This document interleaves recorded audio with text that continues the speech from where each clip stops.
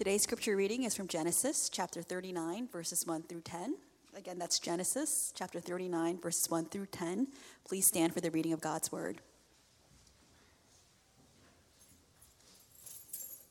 Hear now the word of the Lord. Now Joseph had been brought down to Egypt, and Potiphar, an officer of Pharaoh, the captain of the guard, an Egyptian, had bought him from the Ishmaelites who had brought him down there. The Lord was with Joseph, and he became a successful man, and he was in the house of his Egyptian master. His master saw that the Lord was with him, and that the Lord caused all that he did to succeed in his hands.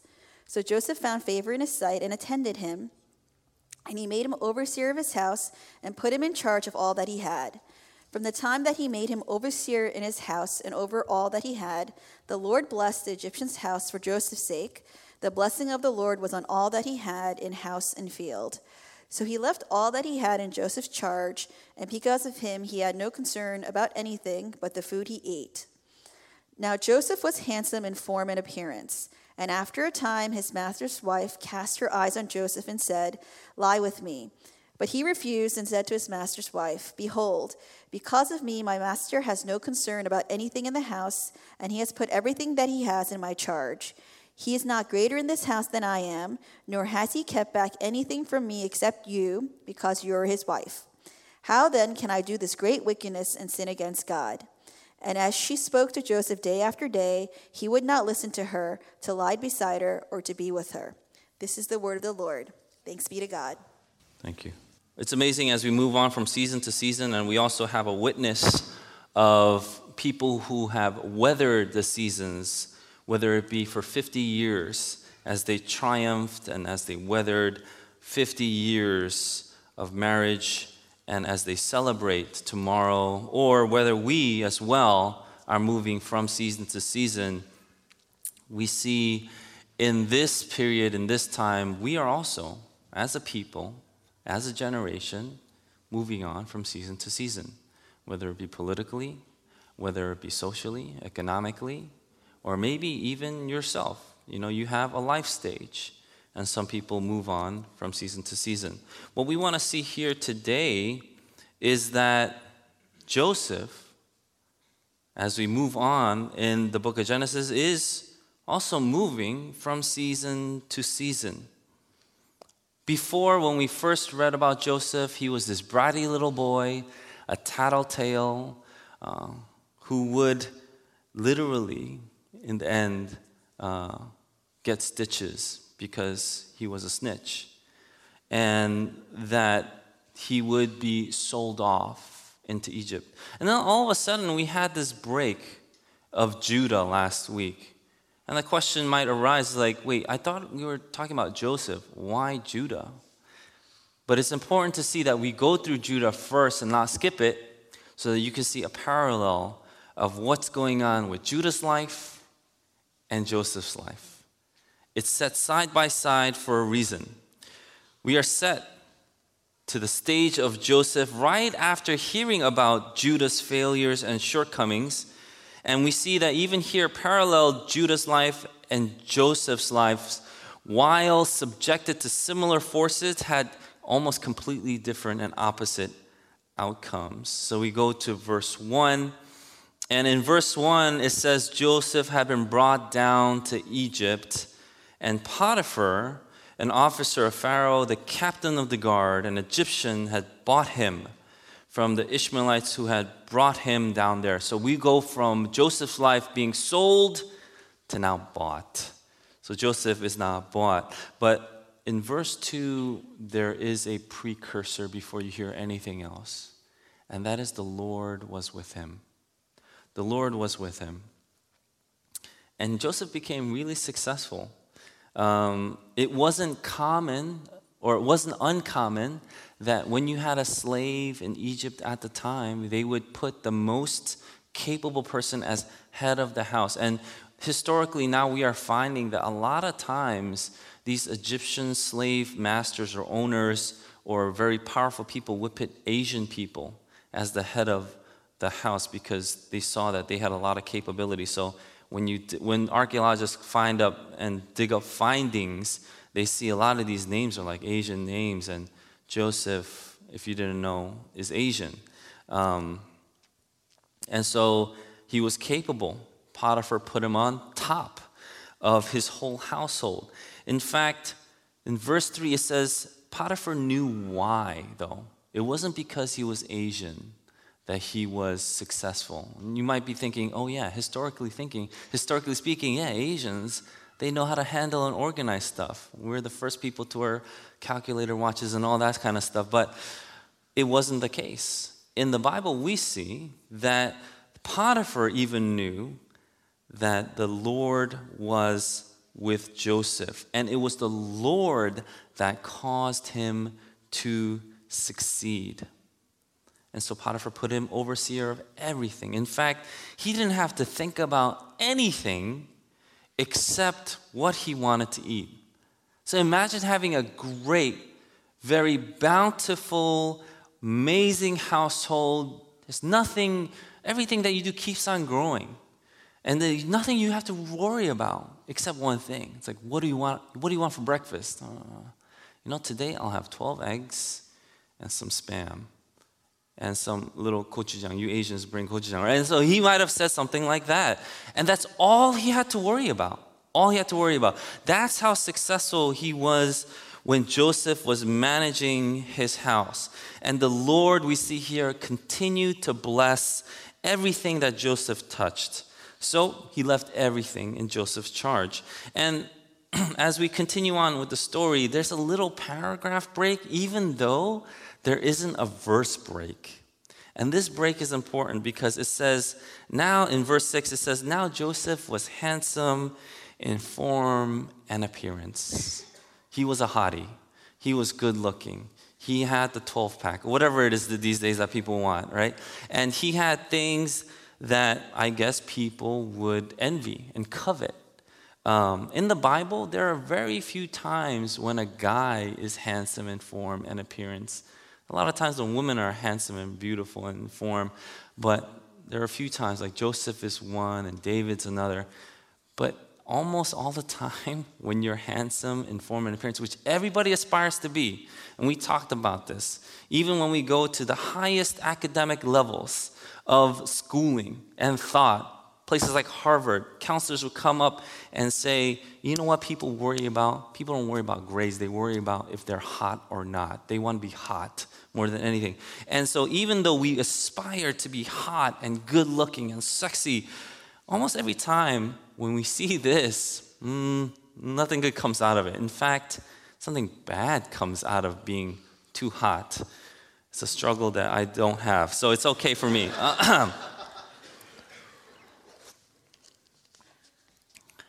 And the very next verse says, after a time, his master's wife cast her eyes on Joseph.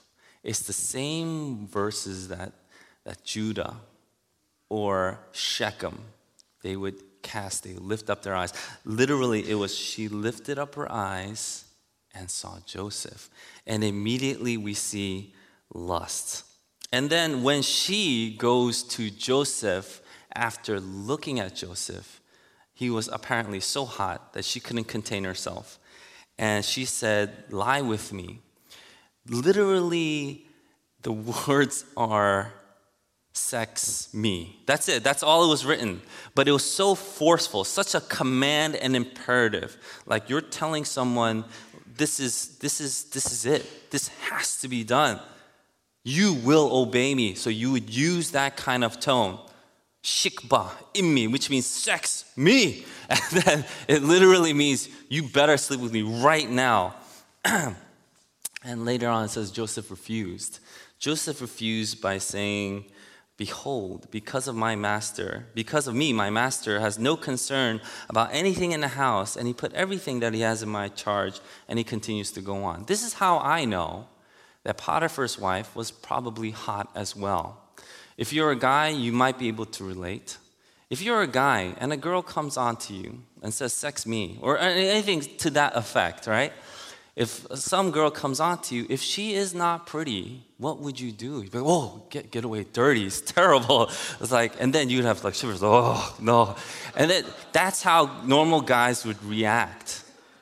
But how would a guy react? How is this as a reaction? It's like, have sex with me right now. And then your reaction is, behold, I cannot dishonor my master. He has put everything. So it's almost as if Joseph is now speaking and telling himself as well as the other party, this can't be done. Now, this is something that we don't see today at all. At all. Who does that? Who does that? Who gets to their laptop or computer at 2 a.m. and points at the screen and go, behold? Who looks through their Instagram and sees something and says, behold, I cannot do this? Who does that? And yet, we see here Joseph responding in a way that is almost foreign to every single thing culture and society will tell us. They will tell us it's impossible, and in fact, if you try, you're stupid. And he responds by saying, behold, because of me, my master has no concern or anything. But in the end, he talks and tells her about how can I sin. Ultimately is how can I sin against God? God is the one that has given him everything that he has, every single success in the midst of all this trial and suffering and terrible just betrayal. You see, God is the one that had granted him success. Not only he, but the people around him, like Potiphar, knew it. It has to be God. When people look at your life, they're like, man, your life is blessed. It has to be God. And when temptation comes up, and that person is hot, mind you, if it wasn't hot, send shivers up your spine. I know, and some people are like, that's so terrible. It's just true. It's just true. It's just the way it is. And some people are terrible. I'm terrible. But it's just true, right? It's like, Jacob turning around and seeing it wasn't Rachel and Leah. And he was like, oh my, that kind of thing. And it was a behold moment for him too. But who does that these days? It seems as though Joseph had a higher priority. He had something in his mind and his prayers constantly that even though this came up, he was able to answer, behold. It's like looking. You can't eat this thing. And it's like looking at this cupcake. It's so delicious, so wonderful. And you're like talking to the cupcake because you can't eat it. You go, no! That kind of thing. And then you put it down, right? And then you pick up another cupcake and you start yelling at it for no reason.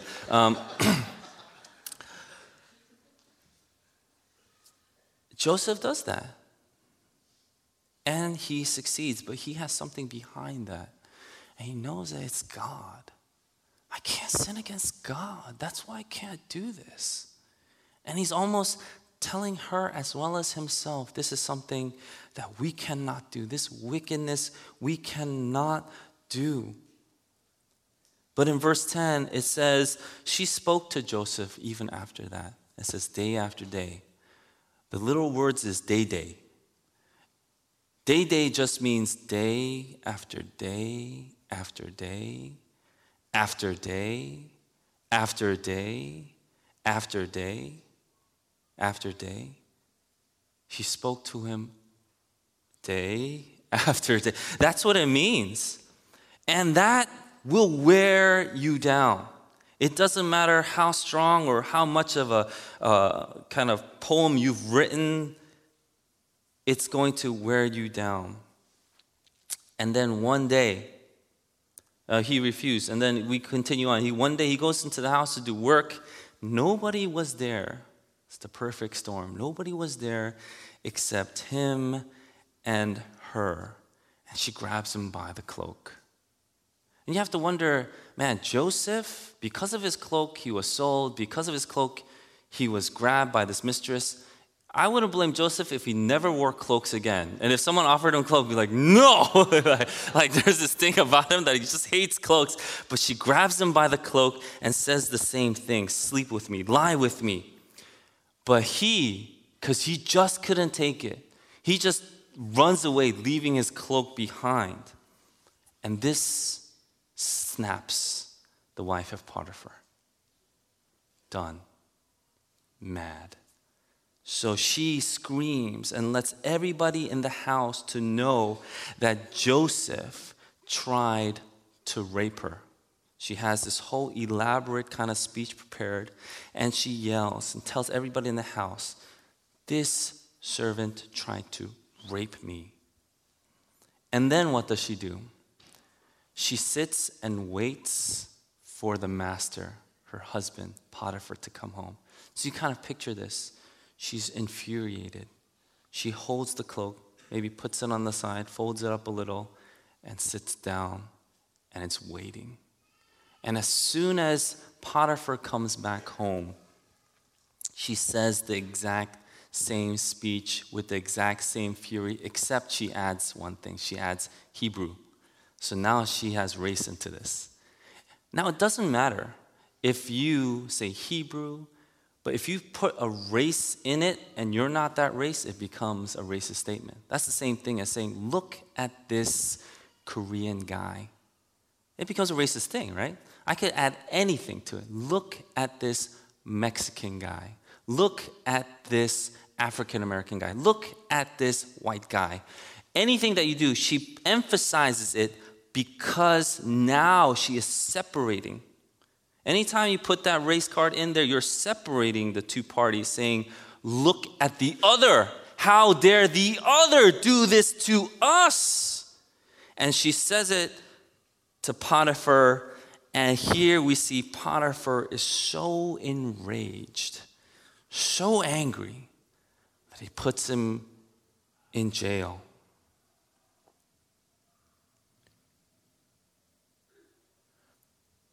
But we see the Lord is still with him. And the Lord helps Joseph still succeed, no matter what, which is pretty amazing. Now, what are we supposed to see? After reading this story, now you got this story down,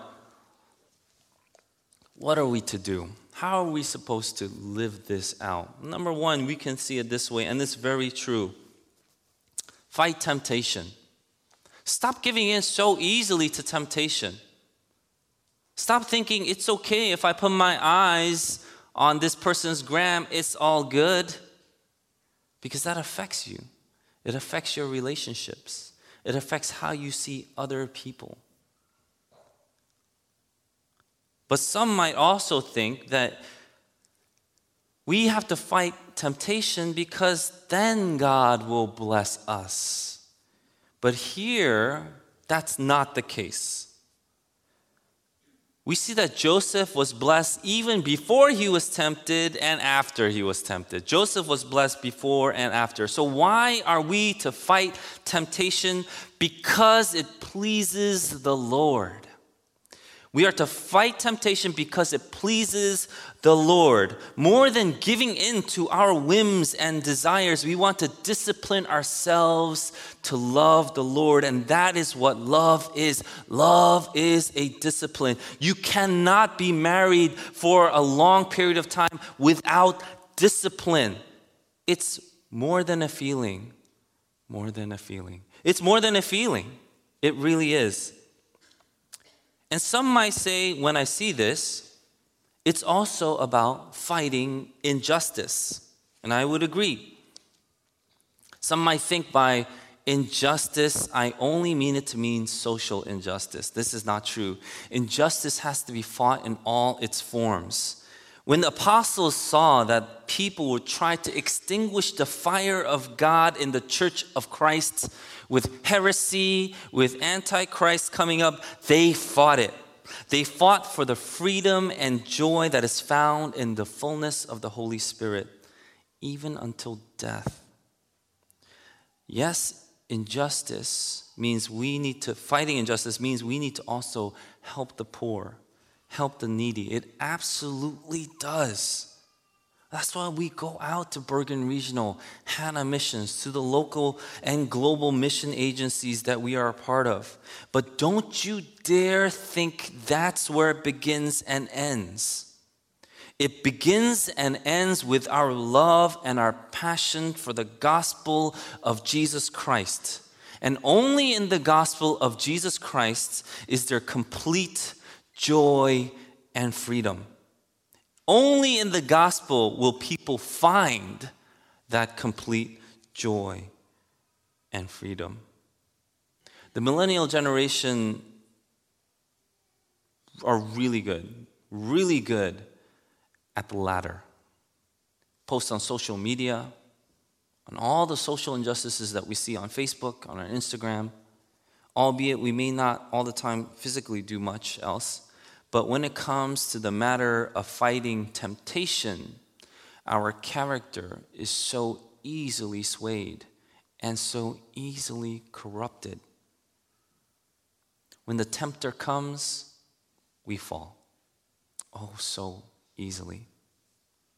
The previous generations may look at the millennial generations and think they are of such a weak character and that there's nothing to learn from or respect about them, but I do not think so.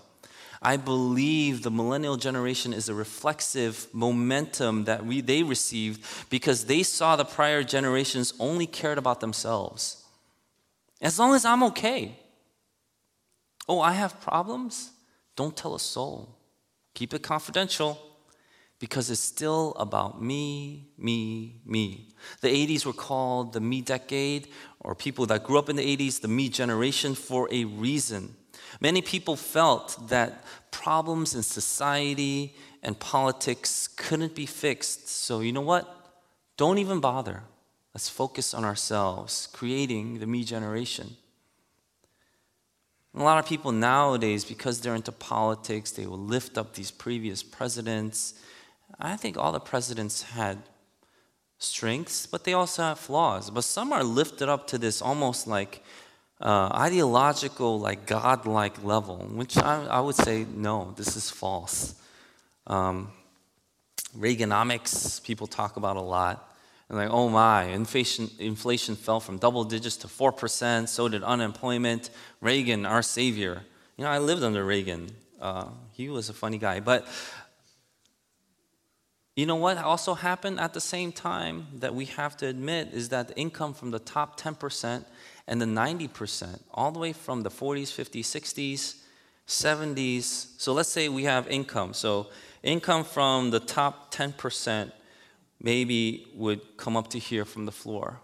Income from the top, from the bottom 90% would also be around the same. So the top 10% earners and 90% earners are about the same. Once 80s hit, it jumped up. So if income went up a little, if income went up a little for the 90, the top 10% went up 50%, this much.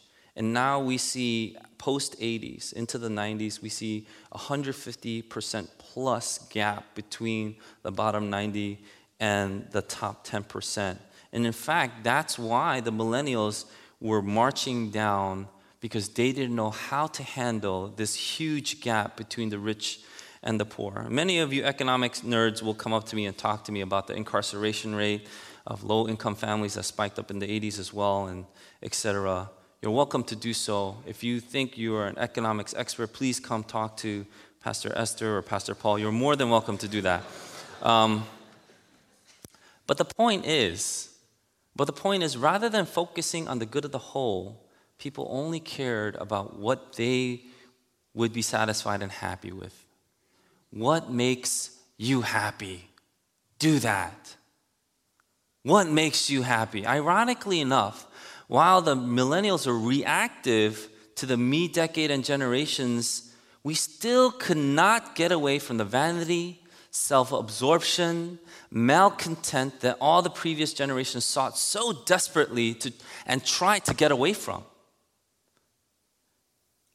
That's why we must realize that ultimately when we say we are fight temptation, fight injustice. When we say we are fighting against evil or the evil one. This is precisely why the Lord Jesus Christ teaches us to pray, lead us not into temptation, but deliver us from evil. When we say we are fighting temptation and fighting injustice, we are ultimately saying we are fighting evil. Then giving into this evil, subscribing to evil is what brings vanity, what brings self-absorption, what brings malcontent, depression, anxiety, hopelessness, and the list goes on and on and on. The years go on and you just continue tacking on things to that list. But here it is. What we see here, what we are encouraged by is don't give up.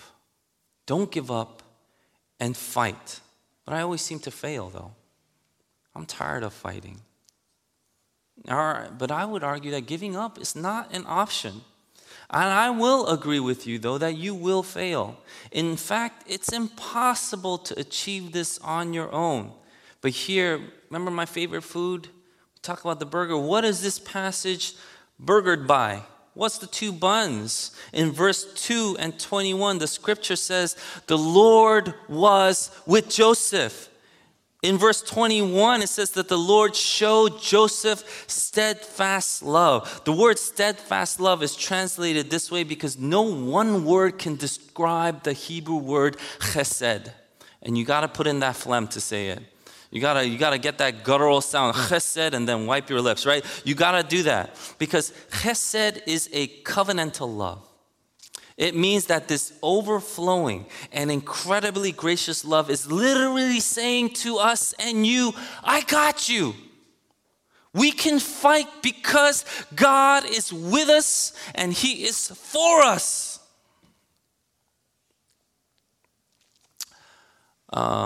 One of the things I don't like to share about a lot is myself, but I was compelled to share a little bit. I am currently engaged, and I'm going through some marriage counseling because I need a lot of counseling in general. But I'm going through some marriage counseling, and Reverend Yang, who's the KM pastor, is counseling myself and my fiance, and we were supposed to share, like, what's the other partner's weakness? And then we shared. And mine was, oh, by the way, I told her I'd be sharing this. Mine was, I feel like her weakness is that she's too young. Some people make random comments like, wow, she's young. And that would actually affect me. And then I realized something. I realized I'm embarrassed because I'm weak. I'm embarrassed because I can't cover her. I'm embarrassed, and that's my weakness. I couldn't stand up for her and say, you don't respect her because of her age. You respect her out of your respect for me and the one who called me to be your pastor. And I confess that even from pre-day one, it hasn't even been day one, I failed. And I shared this with Reverend Yang in marriage counseling, to which he responded, okay, but we're talking about her weaknesses. Anyway.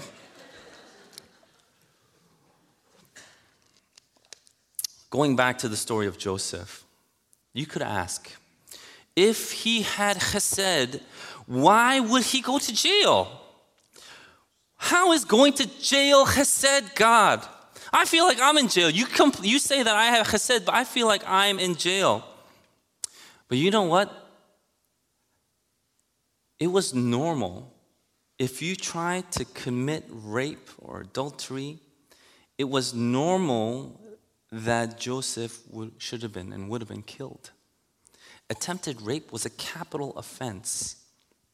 It says here in the Bible that Potiphar was enraged and he was angry. In fact, his anger was kindled. And if you look at the language that's being used, you could see his face turns red and you can almost see steam coming out from his head. But it doesn't say against whom. It doesn't say against whom. Potiphar's wife told him that story Potiphar was a powerful man. In fact, maybe even second to the highest in Egypt. Or at least there were only barely a handful between him and Pharaoh. If someone did that to his wife, he would have been killed. In fact, he was not. When Joseph was put in prison instead. But what kind of prison was this? Was this any kind of prison? If you read here carefully, it says this prison was the king's prison. This is where the king put his prisoners. It was a place where only the Pharaoh or king had access to. The wife of such a powerful man would have no problem getting to anywhere she wanted. Where's the one place she couldn't go? And Joseph was put there. This covenantal love, this chesed that we have with God, isn't just any kind of covering. The covering of chesed is given to us in full and complete form through Jesus Christ. When I was weak, he is strong. When I faltered, he was there. Though my situations change, I can almost be killed and sold into Egypt, go down to the depths of death. Though Joseph's situations changed, and they changed drastically and dramatically, God's relationship with him stayed the same. In Psalm 118:13, it says, I was pushed hard, so hard that I was falling, but the Lord helped me. 94:18, when I thought my foot slips, your steadfast love, O Lord, help me up. 37:24, though he fall, he shall not be cast headlong, for the Lord upholds his hand. In Isaiah 41:13, for I, the Lord your God, hold your right hand. It is I who say to you, fear not, I am the one who helps you. What's your fight today? Fight it. What's your fight? Fight it. It's worth the fight. It's worth the struggle. And we are able to fight the good fight because God is with us. Fight the good fight of faith. Take hold of the eternal life to which you were called and about which you were made the good confession in the presence of many witnesses. Fight the good fight of faith because God wants to give you the eternal life which you were made for. Fight the good fight because know this, you are covered in chesed. You are covered in the blood of Jesus Christ. So as I close, I want to ask you this question. What's your fight? Fight it. Let's pray.